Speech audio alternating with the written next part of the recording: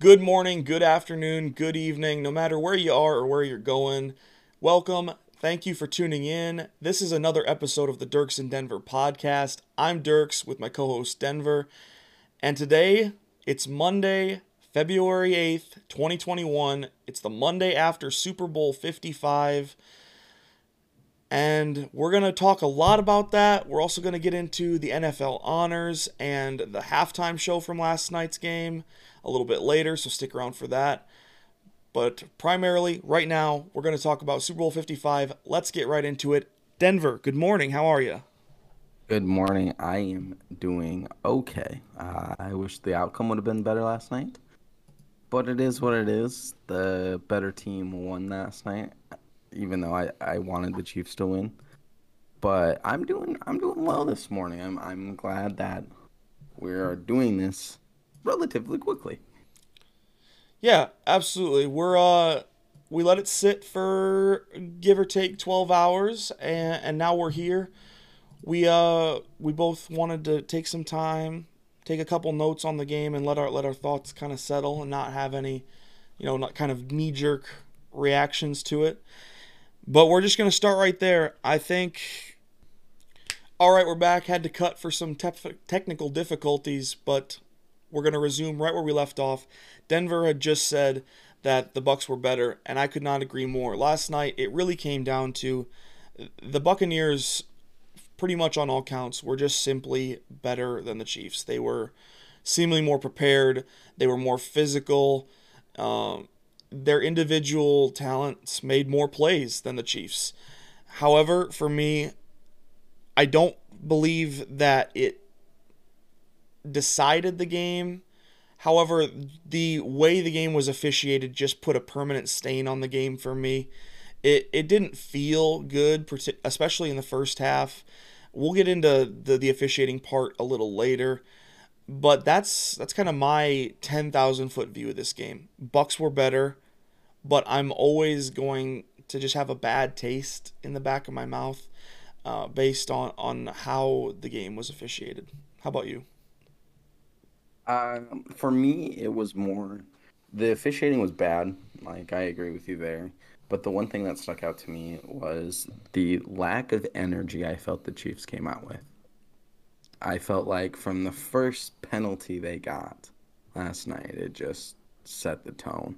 I felt like they they couldn't run what I call just run and hopefully catch the ball offense.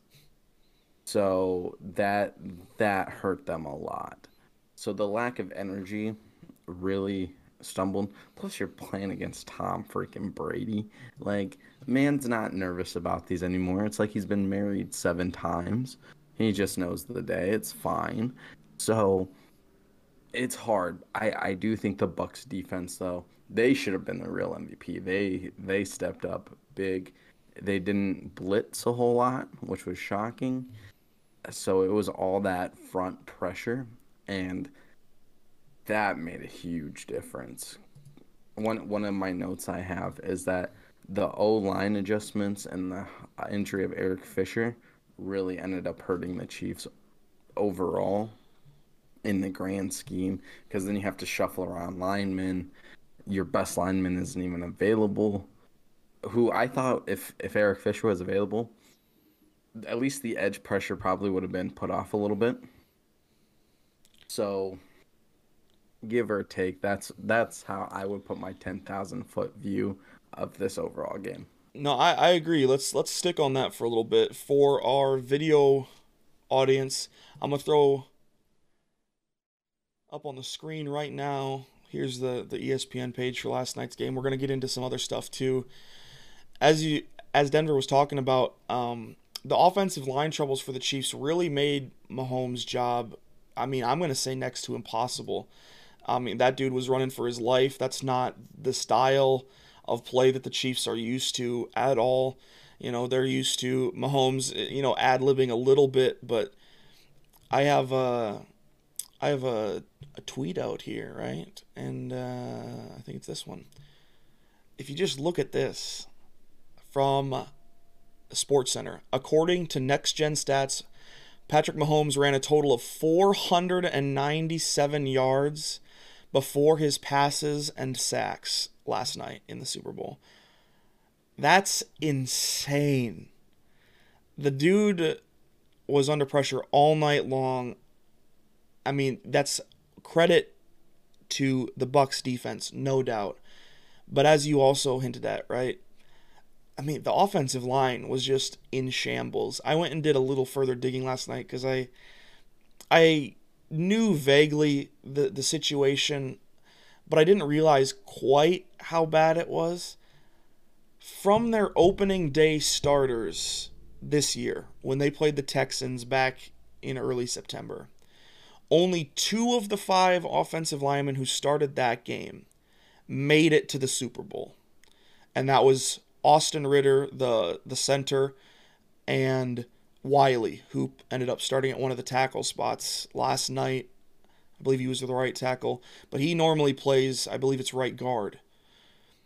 And Yes. you could also then take it one step further, and while Wiley was their starter, I believe all season when he was healthy, he wouldn't have even been the starter had a very impactful opt out as it would happen. Laurent Duvernay Tardif, Oh, yeah. their normal right guard. Obviously, what he's doing up in Canada, very noble. We're not gonna chastise him for opting out. I think he did it for the right reasons. But that meant that only one guy who would have started for the Chiefs all season, if things were normal, only one of their 5 offensive linemen made it to the Super Bowl, and that's just not a recipe for success. Um, One of my it's notes just here, crazy. because you started talking about how the Mahomes stat of running 497 yards before getting tackled for a sack or possession loss, whatever, Hmm. is Mahomes just kept trying. At one point in that game, especially in the second half, I really looked over, and Grammy, who is my girlfriend's grandma, we were watching the game, and I said, it just looks like the entire offense just doesn't care, and Mahomes is the only one trying to come out on that top. Mahomes kept going as hard as he could, and I give that man absolute credit. A lot of people probably would have felt defeated at that point, but he just kept going. There was a picture on Twitter. I wish I would have saved it and sent it, but he's like diving out completely, like stretched out, and he's throwing the ball. Like that's some intense, like, leadership, like never giving up. And I just felt like that offense really was giving up at near the end of that game. No doubt that I give a lot of credit to Pat Mahomes because he was obviously under fire all night, playing with a turf toe, as reported several times. That's got to not be fun. He's less mobile than normal anyway, and to have to do what he did, I give him a lot of credit. I'm not trying to make any real excuses for the Chiefs, but to not acknowledge the fact that the game might have been a little different if the offensive line could hold up a little better. I think that would be an understatement right there. Uh, on that same vein, I'm kind of afraid.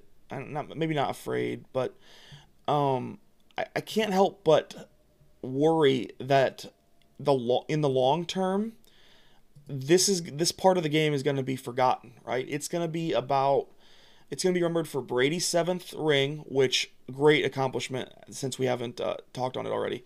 Brady getting a 7th ring. I mean, if he wasn't already the greatest team sport athlete in the history of North American sports, I think he's got that title now. And it doesn't look like he's going to slow down anytime soon either, and that's absolutely terrifying for the rest of the league. But more I, so than anything that the Bucks did, I felt like the Chiefs beat themselves, and it started right up with that offensive line struggling. just one quick note. It's one of my notes just because you mentioned it, but I literally have here that Brady is the greatest across all sports at this point. Yeah, That man's probably gonna he could very well get another ring, first off, at 44 years old, like that's insane. But the man just doesn't stop, like you said. It's just It's impressive. There's incredible. there's no other way to put it. There's really not Yeah. words. I have a couple other tweets to share with the audience that just kind of illustrate our point even further. And now that I've fixed the screen, so for our video watchers, I apologize. There was some technical difficulties on that last time I shared the screen like this. But we're back. A tweet from Roger Sherman, who works for The Ringer, a news organization I follow quite closely. Mahomes has thrown the 7 best incompletions in NFL history tonight. That's really what it felt like. Yeah. On top of the fact that he was running for his life, he had some, I feel like, very untimely drops. You think very early in that game, Tyreek Hill dropped one that was in the front corner of the end zone that would have been 6 points, where he kind of got both hands on it, but let it go and just hit him right in the mouth. And then another one on, I think it was third down shortly thereafter. Kelsey dropped a big one that would have extended a drive. That hurt. And then the last one that really stands out to me was early in that fourth quarter when the Chiefs, like, it was their last kind of real opportunity to get themselves back in that game. Darrell Williams dropped a pass very similar to the Tyreek Hill one. I think it like hit him. I think it went through his hands and hit him like Right right in in the the helmet. neck, right in the neck or the helmet. Yeah, on fourth down, and they turned the ball back over on downs to the Bucks, and from there it was really over. Jim Nantz and Tony Romo did their best to try to keep some drama in it, and like they really milked that thing. But after that possession early in the fourth quarter, when the Chiefs were still down 3 possessions, everyone knew that it was over. It was going to be a tall task to begin with, but after that, there was absolutely no hope for the You Chiefs to just come back in mentioned that game. you mentioned Tony Romo, and I loved it last night. We were sitting here, and Tony Romo like 4 times said, "If there was ever a chance to have a comeback, it's right now." Starting in the third quarter. I Announcing at love its his finest. effort, I man. absolutely love Jim Nantz and Tony Romo, but last night wasn't really the game they wanted to call. I know that for a fact. They didn't want to call a blowout, and because there's just no drama left in it, right? It really kind of limits you from a broadcast standpoint. I get it. Here's some more just to really drive home the point, because again, I don't want this to be forgotten, because as well as the Bucks played, and the Bucks would have won almost no matter what. I'm going to say like 95 times out of 100 you play that game, I think the Bucks win just due to the circumstances. But Brady was only pressured on about 10% of dropbacks in the first half, Mahomes 57. For the game, Mahomes was pressured on 29 out of 56 dropbacks, which was the most in Super Bowl history. And Brady was pressured on 4 out of 30, which was out of his 10 appearances the least he's ever been pressured. And I really appreciate Mina Kimes, who's also a really great journalist. Love what she does. Um, I should add, some of Mahomes' high pressure numbers are a product of him holding onto the ball for a long time, which is a product of both good coverage and also because he was bailing on trash pockets. Everything feeds on each other, etc., etc. And then another stat that she quote tweeted from a Pro Football Focus member. Love what they do as well. Mahomes was under pressure in 2.5 seconds or less on 24 plays, which was 43% of his dropbacks, apparently. And for Brady, it was just 3 such plays. That was another thing that, a lot of people were going to say, well, he was running around like an idiot and like just wouldn't get rid of the ball. Well, he was running around like an idiot almost from the jump on all of those occasions. So that's really not an argument in my mind. It was just a rough game all around for the Chiefs offense. They never really got their rhythm going like we're used to seeing them, and it showed, because I don't think anyone would have guessed the final score would be 31-9 for either side in this game. One thing I want to mention as we continue, these stats you're pulling up specifically with Tom Brady being pressured only 4 out of 30 times. one thing I could not get over last night was how bad the actual Chiefs defense is. I said this all year to Grammy. When we would watch the games on Sunday, I said that the Chiefs are super good. They're super talented, but their defense is horrendous overall. It's it's not good, like, at all. I saw every Chiefs game this year because I live in this area, so we get every single game. And their defense was poor, and it showed last night how bad it truly is. I told Grammy, and you'll hear me say that a lot this podcast. I kept telling Grammy, if I was the Chiefs front office, I would spend every last dime in free agency on getting defensive players. I would draft defensive players. Like, that would be my goal. Well, that's the tough part, right? I mean, we acknowledged as much on Wednesday when we recorded kind of our preview episode that obviously the Chiefs aren't known for their defensive effort, right? They have some really good players, Chris Jones and Tyrann Mathieu come to mind as they're all world talents, but everywhere else you have what are probably like replacement level and below, and in the long term that's just not sustainable. Um, you saw it last night especially when you give an offense with Tom Brady on it, especially again 2 weeks to prepare for a defense that really isn't ultra complicated, isn't super stout, doesn't have studs all over the place on defense. They're gonna have an attempt, a really good attempt to solve you, and that's exactly what the combination of Brady and Bruce Arians and Byron Leftwich did. Like they absolutely unlocked that defense. There for most of the middle two quarters, it didn't even look like the Bucks were really trying to move the ball down the field. They were just doing it effortlessly, and that can't happen. It's not quite like it was a year ago when the Chiefs were able to kind of buckle down and get the stops they needed down the stretch against San Francisco. I mean, this is the greatest offense of all time, or greatest player of all time, leading a very capable offense, rather. And One thing you I just want to can't get away with that. One thing I want to mention, when this really started to pick up, like in the game, like the Buccaneers' aggressiveness, is this little feud between Brady and Tyrann Mathieu. I'll say this: I've never seen Brady chase after another guy like the way he did Tyrann Mathieu. He was going for him. He Tyrann said some smack to him, and Brady said, "Okay, like you really want to do this? You're 5'8". I'm the greatest quarterback of all time. Like I'm going to throw the ball constantly at you and get you upset and irritated and make you do stupid things on defense, pass interference calls, etc." So that is one thing that I was totally shocked by, the aggressiveness that Tom Brady came out when people came up to him. He stepped up. Not saying he never did that, never not did that, but he just you saw it last night, right? You saw that little bickering that really, once that started, you saw the Buccaneers just their offense just go nuts. Now some of the penalties caused that, but Brady was rolling after that. Yeah, that moment you spoke of just now with Brady and Tyrann Mathieu kind of getting at it there toward the end of the second quarter.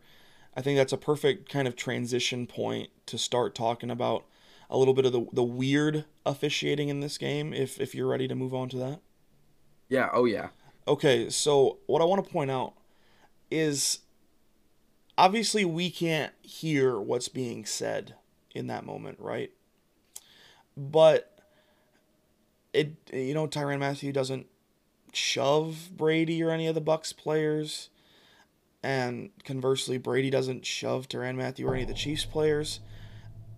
And it looks like they're just they're mouthing off to each other, but somehow they call a unsportsmanlike conduct on Mathieu that really didn't end up meaning anything, right? But that was a confusing penalty to me. I just felt like as I mentioned earlier, the refs tried to maybe they weren't actively trying, but they made this game way too much about what they were doing, especially in that first half. I have the number here. It was something like some at one point the Chiefs were penalized 9 times for 100 yards Yep. to the Bucks 1 penalty for 5 yards. Yep. And That was I'm not that was when I saying said it was over. I'm not saying it was rigged or anything like that. People that say that it's just hyperbolic, but it just felt weird to me, especially um, a lot of these instances where the Chiefs got called for like holding or PI like 3 times on a drive, and I'm not saying they weren't penalties, but some of them felt really kind of I don't know, trivial. And the thing that I can't shake is when Mahomes is running around for his life and keeps the play alive for 8, 9, 10 seconds.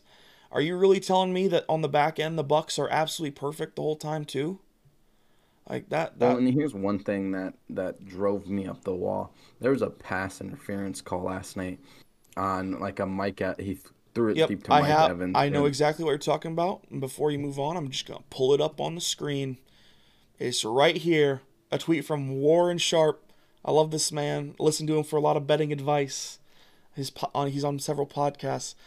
Are you fucking telling me this was a catchable pass? We'll just right? play, No, he's play gonna this dive real eight quick. yards. I don't know who the fuck is catching that football.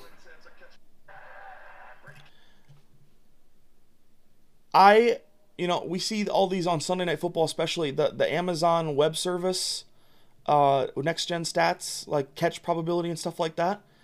I wish AWS would fucking tell me how anyone is going to catch that ball. It's impossible. I don't. Is he 20 feet tall? Like, is he just like really?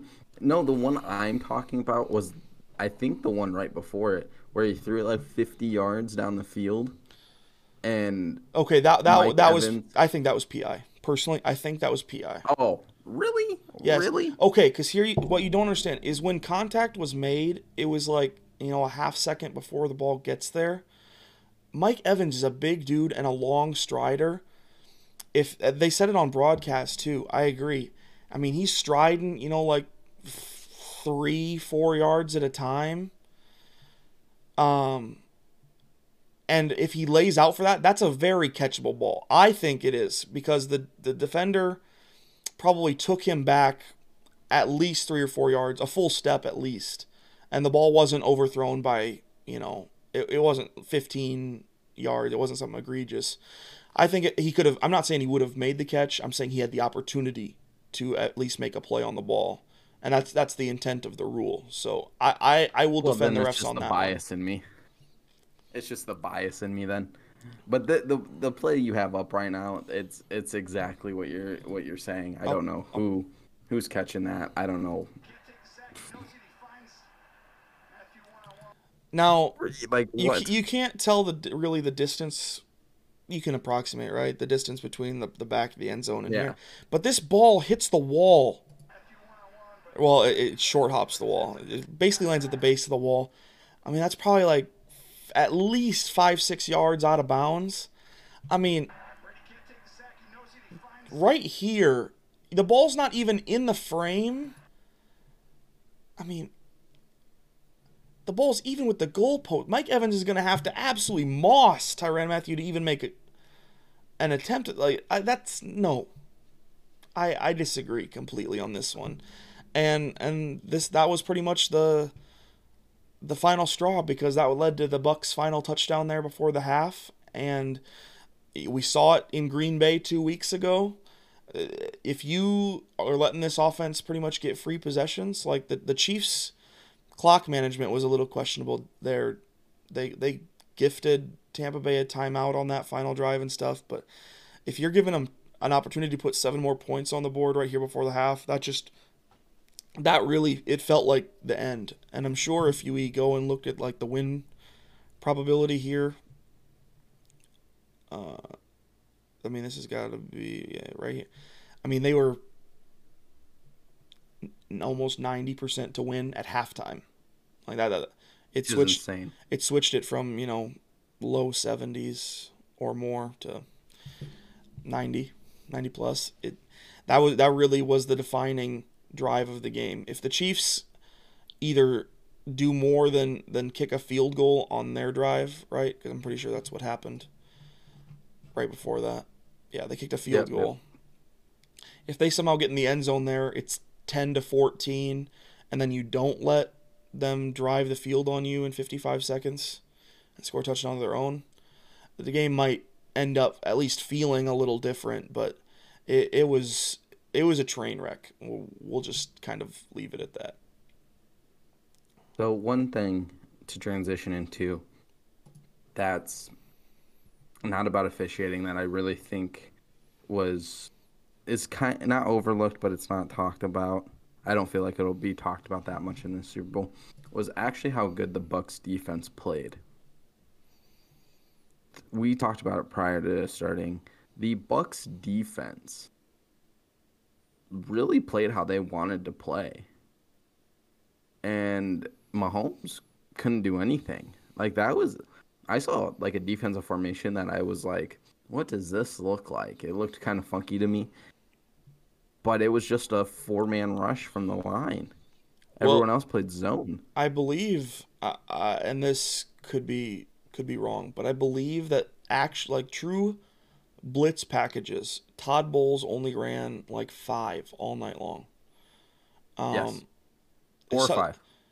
so the majority of his pressures were with four men or less, and that again just goes back to highlight how depleted and how incapable the front five of the Chiefs were last night.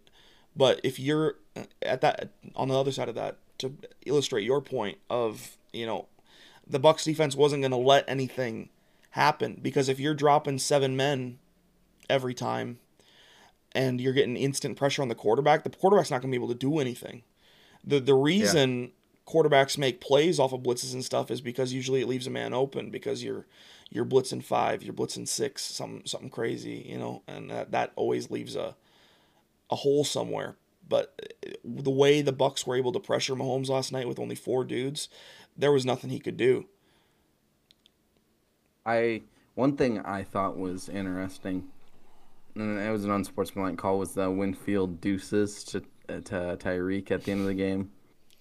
What a ballsy thing to do, because that's I'm gonna tell you they have to play next year in the regular season because they were in a matchup in the Super Bowl. That game's gonna be stupid intense.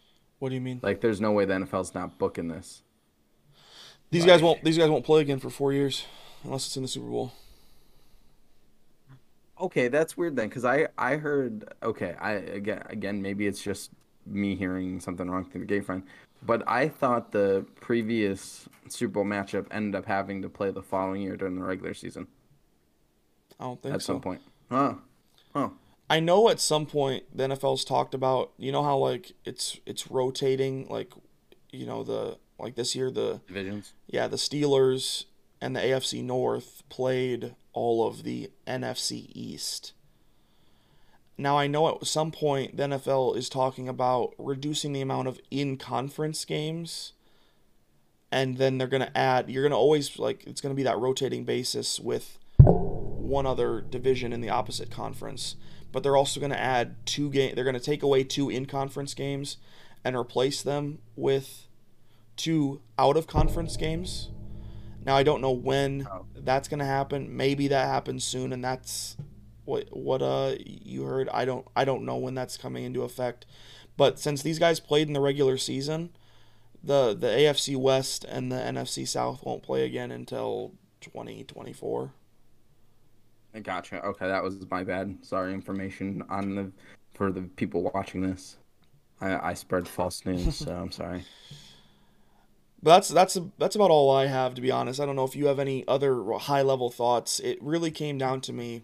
Bucks defense was elite, as they've been most of the season, and that was, you know, even further impactful because of the Chiefs' kind of iniquities at the offensive line positions outside of center, and At I this only have point, one last comment. Brady's looking almost immortal, right? We talked about it on Wednesday. Mahomes kind of had to have this game unless they get a rematch again in the next couple of years before Brady retires. Right now, it's looking like a tall task. But go ahead. My one last comment about this whole thing is overview. I'm looking into the future. I'm thinking about this game. I'm thinking about this season. I am predicting way too early that this is the Super Bowl again next year. I could Tampa's not 100% getting see any that. worse. Tampa's not getting any worse, and the Chiefs O line hopefully will be back next year. Mahomes is getting some surgery and some turf toe. I think this week or next week to start his off season. If you didn't know, he had turf toe, and so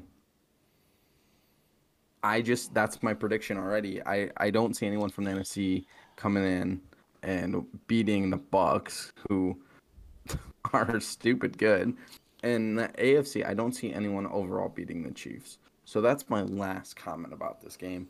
But overall, we said defense wins championships, and that's what happened last night. I would have to agree with you. I think this is probably the most likely Super Bowl matchup for next year. I know, I think I saw with like the betting odds and stuff, for some reason, the Packers are still the way too early betting favorite to make it out of NFC, but that could all change if Rodgers leaves. That's a discussion for another time. So we'll just leave it at maybe we get round two next year. Only time's gonna tell.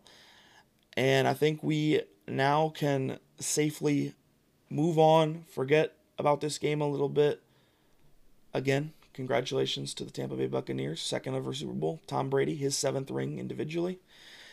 And hopefully we get something as a better game next year. That's all we can hope for, Yeah. right? We're going to talk some NFL honors now, Denver. Did you watch the Yeah. live show?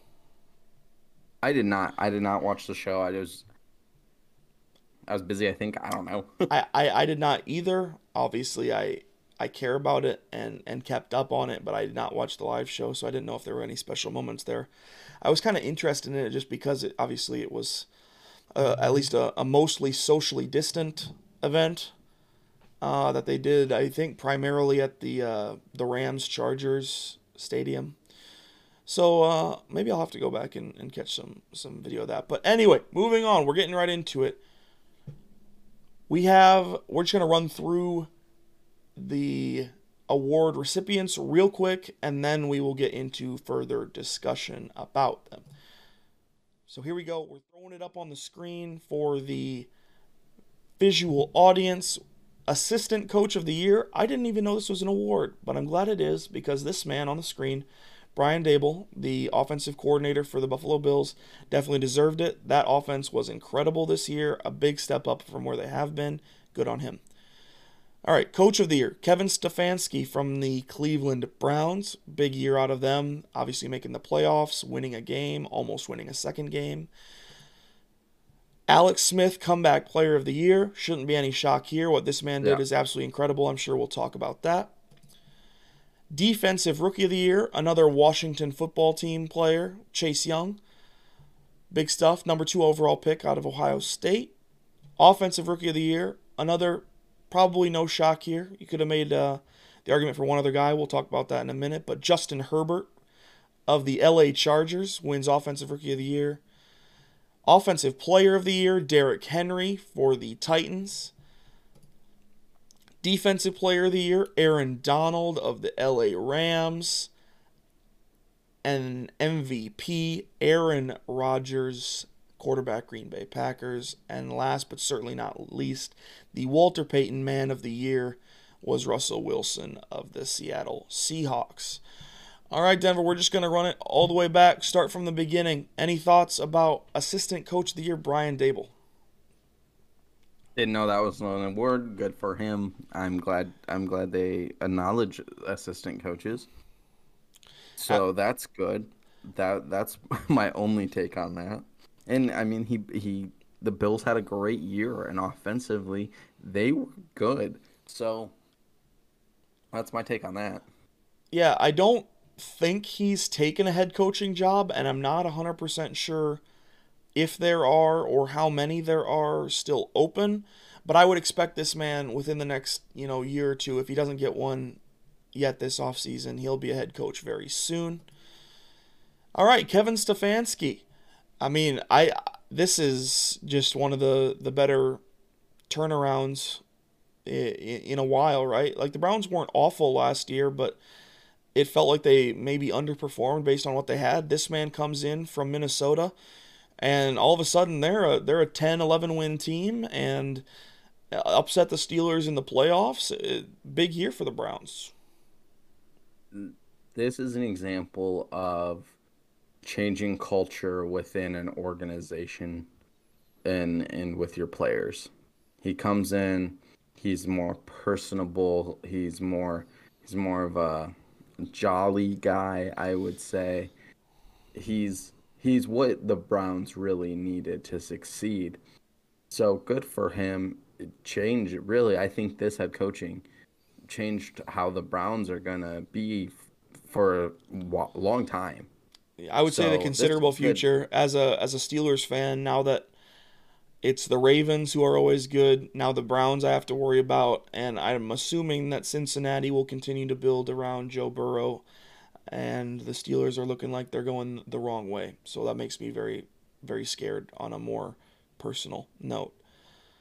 Moving forward, I love this.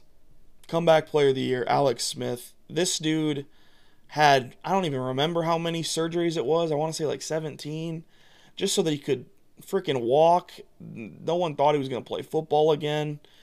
Gets cleared. He comes in, and he's a big reason why Washington made the postseason. Now, I understand that they only had a 7-9 record, but that's good enough sometimes. And Alex Smith is definitely good enough sometimes. I think Alex Smith coming back and coming from second string quarterback, third string quarterback sometimes to win this award is a true testament to that man's character, how he loves the game of football. It's honestly a pleasure to watch that this year, and I hope Alex Smith is able to take the Redskins to maybe a winnable record, at least for that division. So, yeah, absolutely. I think, honestly, throughout most of his career, he's been a little bit underrated. When he was on the 49ers early on, they weren't great. And then he had that 1 year under whichever Harbaugh it was. John, I always get them mixed up. Anyway, yep. He had a good year, but then got replaced by Kaepernick. And then he got his shine with the Chiefs a little bit, but he's always going to be remembered probably as the guy who helped get them to the point where then Mahomes could take over and do what he's been doing. So to see him go down with that injury, I am very glad that didn't end up being the final moment of his career. He's getting up there in age a little bit. He very easily could have just thrown it in and retired and just moved on with his life. But for him to come back again, it just shows that this man has some unshakable character, and I'm in the boat that this award needs to be named the Alex Smith Comeback Player of the Year award in the future. Yes. Alrighty, moving on. Again, another Washington football team player gets an honor. Chase Young. This was probably the easiest vote out of all of them, right? You'd imagine maybe Alex Smith actually was more of a landslide, but Chase Young, there wasn't a better defensive rookie than him this year. Absolutely not. That's why he's here on this list. I have one sentence about the defensive rookie of the year. I can't name another defensive rookie of the year that was better than Chase Young, and I can't even name another defensive rookie of the year candidate that could compete against Chase Young. The man's dominant. The man's a force. He's probably going to be like Aaron Donald levels of good here at his peak. I really feel that. Absolutely. I saw so much talk early on this year about, he's already a bust. He's not getting the pressures that you Get out of here with that shit, man. This dude was still, he had no off season to speak of. Comes into the NFL and still, he put up a respectable number of sacks for a rookie. And as the I almost said it. The Washington football team. As the Washington football team continues to get better, I think that will also elevate this man's level of play. I'm excited to see what he can do in the future. On the other side of the ball, Offensive Rookie of the Year, Justin Herbert. Did you feel like he was the most deserving of this award? I think yes, only because Joe Burrow got injured. If Joe Burrow wouldn't have gotten injured, I think Joe Burrow would have been the Offensive Rookie of the Year. But Justin Herbert is hopefully he's not a one and done type guy, but hopefully he's able to take the Chargers to another level that they haven't been to in a hot minute. And winning this award, is a confidence booster. It's really like, I'm here, I'm setting the tone, I'm your quarterback for the foreseeable future. And I really believe Justin Herbert at the end of the year did deserve this. Yeah, I think the only other rookie that had a really considerable chance was Justin Jefferson from the Vikings. Oh, yeah. I mean, he had an absolutely monster year, but I mean, at the end of the day, there's nobody going to deny that it's a quarterback's league. So if you're a quarterback putting up the type of numbers that Herbert did, he had not only a good rookie season, he had a above average season for any NFL quarterback. That has to count for something. What I'm just going to say real quick is I have to, kind of indirectly apologize to this man. I was a little bit down on him coming into the season. I really liked that Oregon team that he was a part of in college, but after watching some of his bigger games for Oregon, I wasn't 100% certain that he would translate super well to the NFL. He has proved me wrong in a hot minute. He throws one of the most beautiful deep balls I've ever seen. This man's going to be really fun to watch in the upcoming years if he keeps it up. And so that's another thing I'm really excited for. Offensive Player of the Year, Derrick Henry. Your thoughts, Denver? If you didn't say it in the last statement, this is a quarterback's league. This man, he should have been the MVP to me. Derrick Henry is a tank. I'm glad he translated well into the NFL because he's from Alabama, and Alabama is not known from having, at least in recent years, great running backs translate into the NFL. Mark Ingram maybe is the best one they've had come out of that program here in recent memory. But I just love his physicality. I love what he brings to the table. This man really did deserve this award, and I'm very happy for him. Yeah, on that topic of Offensive Player of the Year versus MVP, I'm very glad that the NFL struck a balance here. Now, I don't know if it's like a rule. I just honestly haven't paid attention. Is if like the MVP can't win Offensive Player of the Year and vice versa. However, if they can, or if you're eligible to win both awards, I'm glad that the same person didn't win both. Because while we're on the topic of Derrick Henry, this man, he's one of now 8, I think, players to ever rush for 2,000 yards in a season. I mean, what he does, his style of running is so fun to watch. Because he's so big. And it doesn't make sense for him to move that fast, man. It just doesn't make sense. And yeah, I just love watching him run, even if it's him running over, other players that I like. It's just, he runs with such aggression. And I sound like a fanboy right here. And I really am, because I love watching this man play. We'll get to the other side of this argument in a minute for the MVP side. But in between, we got Defensive Player of the Year. And this is Aaron Donald for the 3rd time in his career. Here's what I'm gonna say about this one, and this could get me a lot of slack because I know people think TJ Watt was probably the better statistically overall. But I saw this video, right? And in this video, it shows three offensive linemen trying to guard Aaron Donald from their quarterback. You got to put 2 to 3 linemen on this man to make sure he doesn't get to you. That's a presence right there, and I don't care what anybody says. When you have that much, you have that hold on an offensive line to be like, we need to put 2 to 3 guys on this man just to hopefully make sure he doesn't get to the quarterback. That shows a lot statistically, though. They'll look at T.J. Watt. I think he could have easily won it. He played out of his mind this year. I just think that when you're looking at Defensive Player of the Year, just like you would look at maybe MVP in the NBA, like any award, it's who has the most presence on that like side of the ball, and I just think that's Aaron Donald. I'm glad you brought up the defensive player of the year to NBA MVP thing, because otherwise I was going to do it. This to me, anyone who's ever had a conversation with me about Aaron Donald knows that I am as big an Aaron Donald fan as anybody. What this man does, he is the most dominant player in any sport that I've ever seen. Like, it's actually ridiculous for a man who, for the position, is undersized a little bit. He's just unfreaking believable. Now, that being said, TJ Watt was robbed.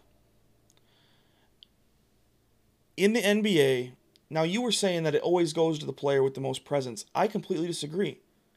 In the NBA, you got stat patters like Russell Westbrook and James Harden that are getting the MVP award and getting a lot of votes for the MVP award year in and year out. And what they do, they don't have the same presence. I mean, if the NBA MVP was awarded to the man with the greatest presence every year, LeBron would be the 17-time defending NBA MVP. Sometimes stats have to matter if you have an exceptional season. And for that reason, I think TJ Watt was robbed. And I know it's his brother coming to his defense here on the screen, but this is important to me. The quote from TJ Watt reads, "Aaron Donald is an absolutely incredible player. I love watching him play, and he's headed to the Hall of Fame without question. This has nothing to do with AD personally. This is me saying what my brother won't. TJ played one less game and still led the NFL in every major category." Now, stat padding in the NBA is way different than what TJ Watt did this season. There's not really a way to stat pad in the NFL unless you're some quarterback racking up a shit ton of yards when your team is down by 40 every game, right? TJ Watt led the NFL for edge rushers and like interior linemen in literally all these categories on your screen that's green. And for the people who are listening audio only, that's sacks, tackles for loss, pressures, QB hits. He gives up forced fumbles to Aaron Donald, but he also had 7 passes defense and a pick. So, there's a little bit of a trade-off there.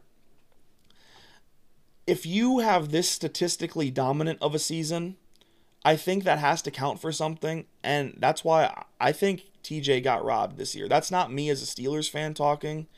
That's me as a dude who's trying to strike a balance between dominance and statistical production. There's no doubt that both men have the statistical production relative to where they are, and Aaron Donald is no doubt the more dominant player, though TJ is incredibly disruptive if you ever watch a Steelers game. I just think that if you put up the type of numbers that TJ put up this year, you have to win the award. Unless someone did absolutely something nutty, like, a middle linebacker put up, 4 picks, 200 and something tackles, and, a handful of forced fumbles or something crazy like that.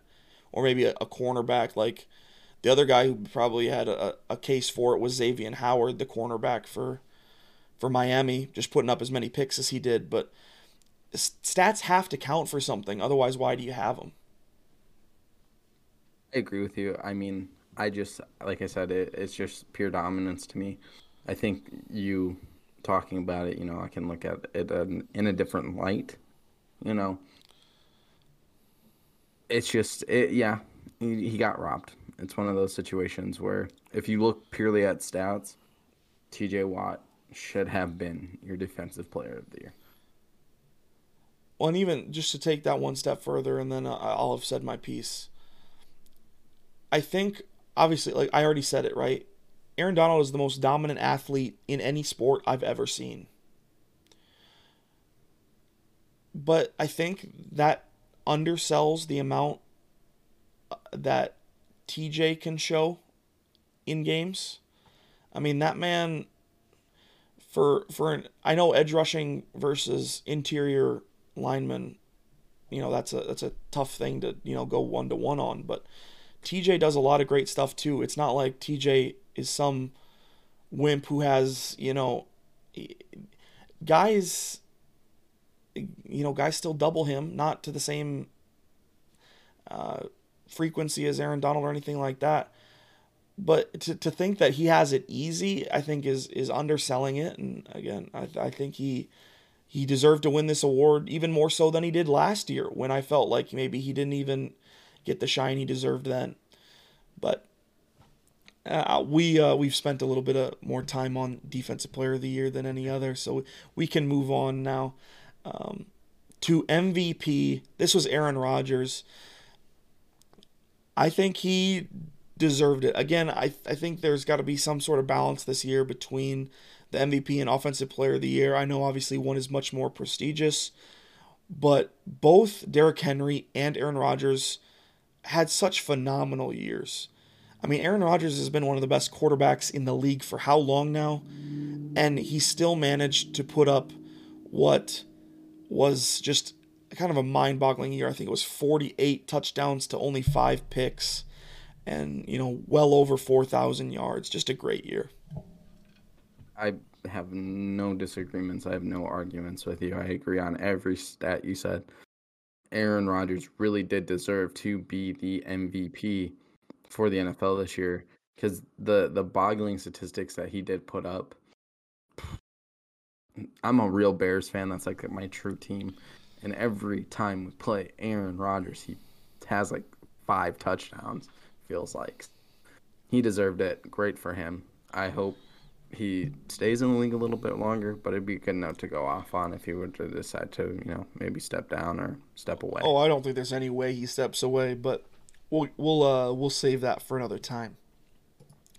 Last but certainly not least, the Walter Payton Man of the Year. This is obviously has nothing to do with what you do on the field, but that's kind of what I love about this award.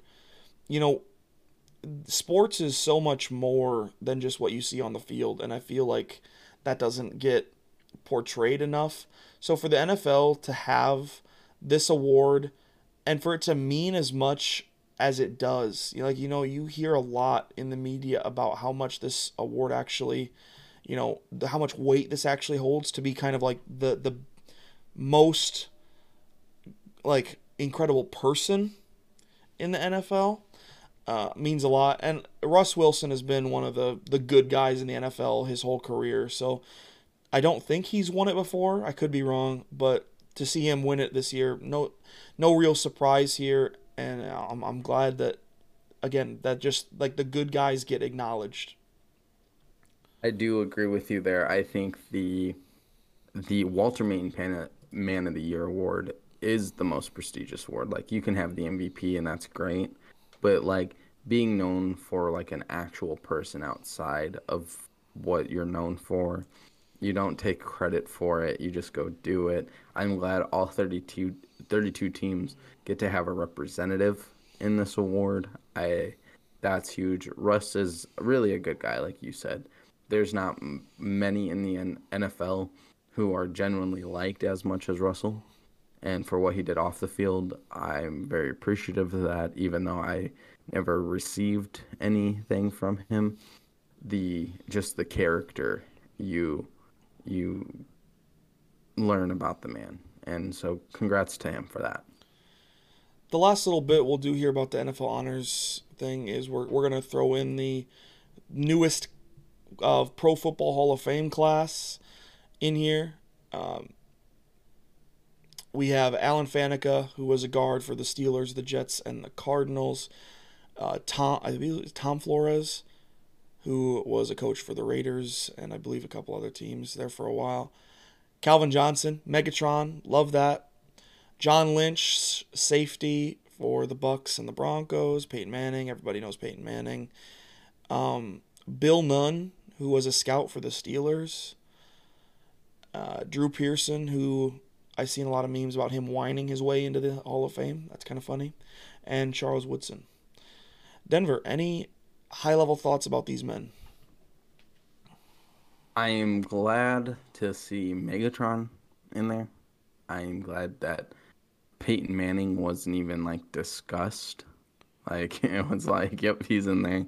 And Charles Woodson, Charles Woodson gets I don't necessarily say overlooked a lot, but his presence was really felt. So for those three to be the main headliners of this upcoming NFL Hall of Fame is really great, and this is a truly special class because I got to see 3 of these guys, 4 of them really, in my lifetime. So yeah, this is very interesting. You got a lot of different stuff here, right? I think Faneca has been in the wings waiting for a while. Like he's been eligible for several years, but just hasn't got the number of votes. But everyone kind of knows he's been deserving because of the career he had.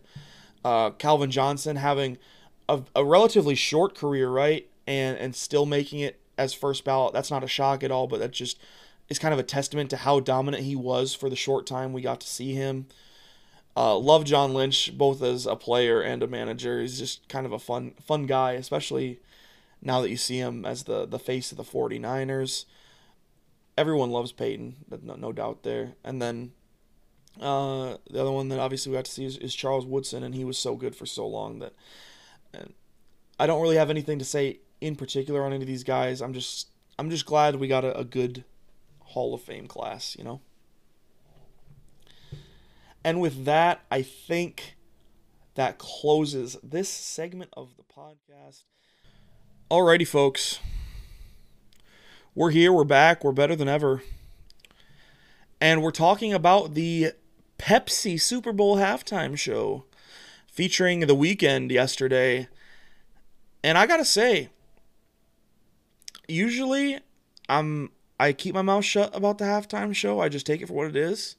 I was a big fan of what went on yesterday. Now I am a pretty avid listener of The Weeknd, but I thought that was one of the better halftime shows in a while, considering the quality that we've gotten recently. What about you, Denver? I liked it. I thought it was okay for what it was, actually. I really enjoyed The Weeknd, but his newer stuff I'm not a super big fan of. So I'm glad he played the hits. Made it much more enjoyable to listen to. Honestly, I did enjoy this overall performance. I thought the little dancing red dudes on the field is pretty cool. So that's my thoughts on the Super Bowl halftime show. Yeah, he did a lot of really unique stuff. I'm gonna throw up on the screen right now some pictures from it. Just it was such a, and usually the production value of the Super Bowl halftime shows, right, is great, but it kind of varies greatly on like the quality of the actual performance. Again, he played some of his old stuff, he played some of his new stuff. I really like most of it. So last night was a blast for me. All of the stuff that he played is stuff that I was really into. I was not going to be shy about it. I was definitely singing along, terribly, not, but that's a different discussion. I just thought that it was very refreshing to get a halftime show that I actually enjoyed watching, because I'm still having flashbacks a little bit to like the Justin Timberlake halftime show, and the awkward moment with that kid in the stands, and like last year with J-Lo. We'll say, to be more politically correct, it was less about the music last year, right? We'll leave it at that.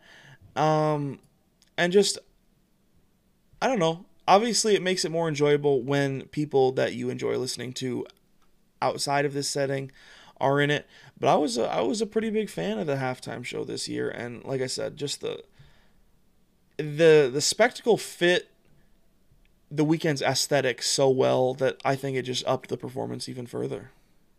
This is I'm my glad they this is went with my somebody. this is my favorite shot of all of it. Just like the main stage with those kind of intermittent spotlights coming down. Uh, Sorry to I cut you think off. Go ahead.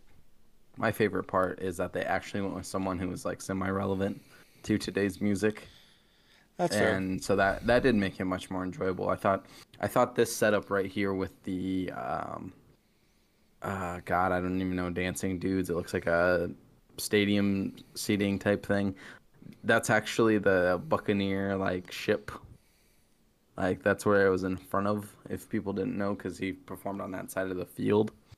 So I was like, oh man, they did that. That's cool. So Yeah, again, we're just going to keep this real short and sweet because obviously Denver and I, while we enjoy music, we're not, it's not like we're experts. We're just fans of entertainment, right? yep. And I think we can both say that if you're into his music or into music of that type, and you didn't catch the halftime show yesterday, I would definitely go check it out. I know the NFL has it on their YouTube. I might link that in the description of both editions of this podcast. And yeah, I think that's all we have for today. This has been another wonderful, wonderful episode of the Dirks in Denver podcast. I hope you enjoyed. Before we go, I'm just going to plug all our stuff again. It's right down below me if you're watching the video product. Oh, there we go. There we go. You can follow us on Twitter at Dirks Denver Pod. We're going to be posting more and more updates as we continue to ramp up this kind of production and stuff like that. You can look for the full episodes of these. If you're joining us live, they will be recorded later today on YouTube. You can search for Dirks and Denver Podcast, or on SoundCloud. You find us at soundcloud.com/DirksDenverPod. Again, thank you for joining us today. Denver, I'll throw it over to you for any final thoughts. Thank you for coming out. We appreciate the love and support. This was fun. We'll be back again Wednesday, I believe. So keep up on our social media for that.